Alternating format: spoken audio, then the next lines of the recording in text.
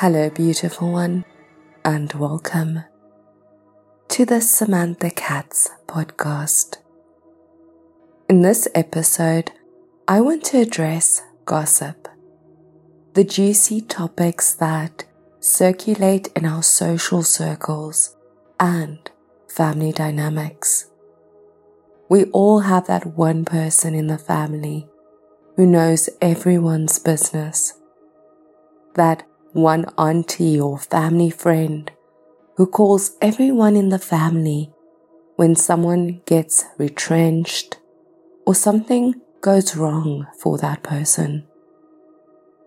The first person that pops into your mind, I'm talking about that one. If you allow yourself to partake in gossip, think again. People who talk negatively about others will eventually tell others negative stories about you.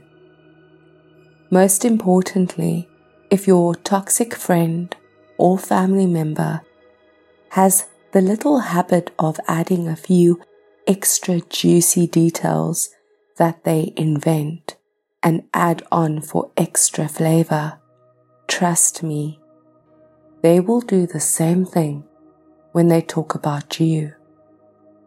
Gossiping gives toxic people a feeling of importance. And if someone is gossiping to you, I assure you that they are very capable of gossiping about you. And I know that if you are listening to this episode, you are focused on being the best version of yourself, and I might be speaking to the choir, and that you are well aware of the damage and hurt that gossip can create.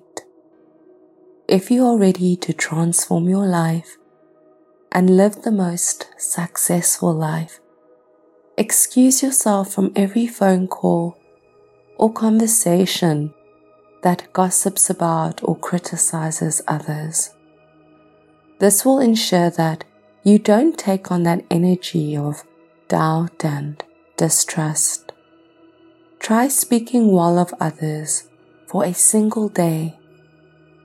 At first, you might find this a bit harder than you think. I assure you that it will be more rewarding in the long term. Great minds discuss ideas. Average minds discuss events.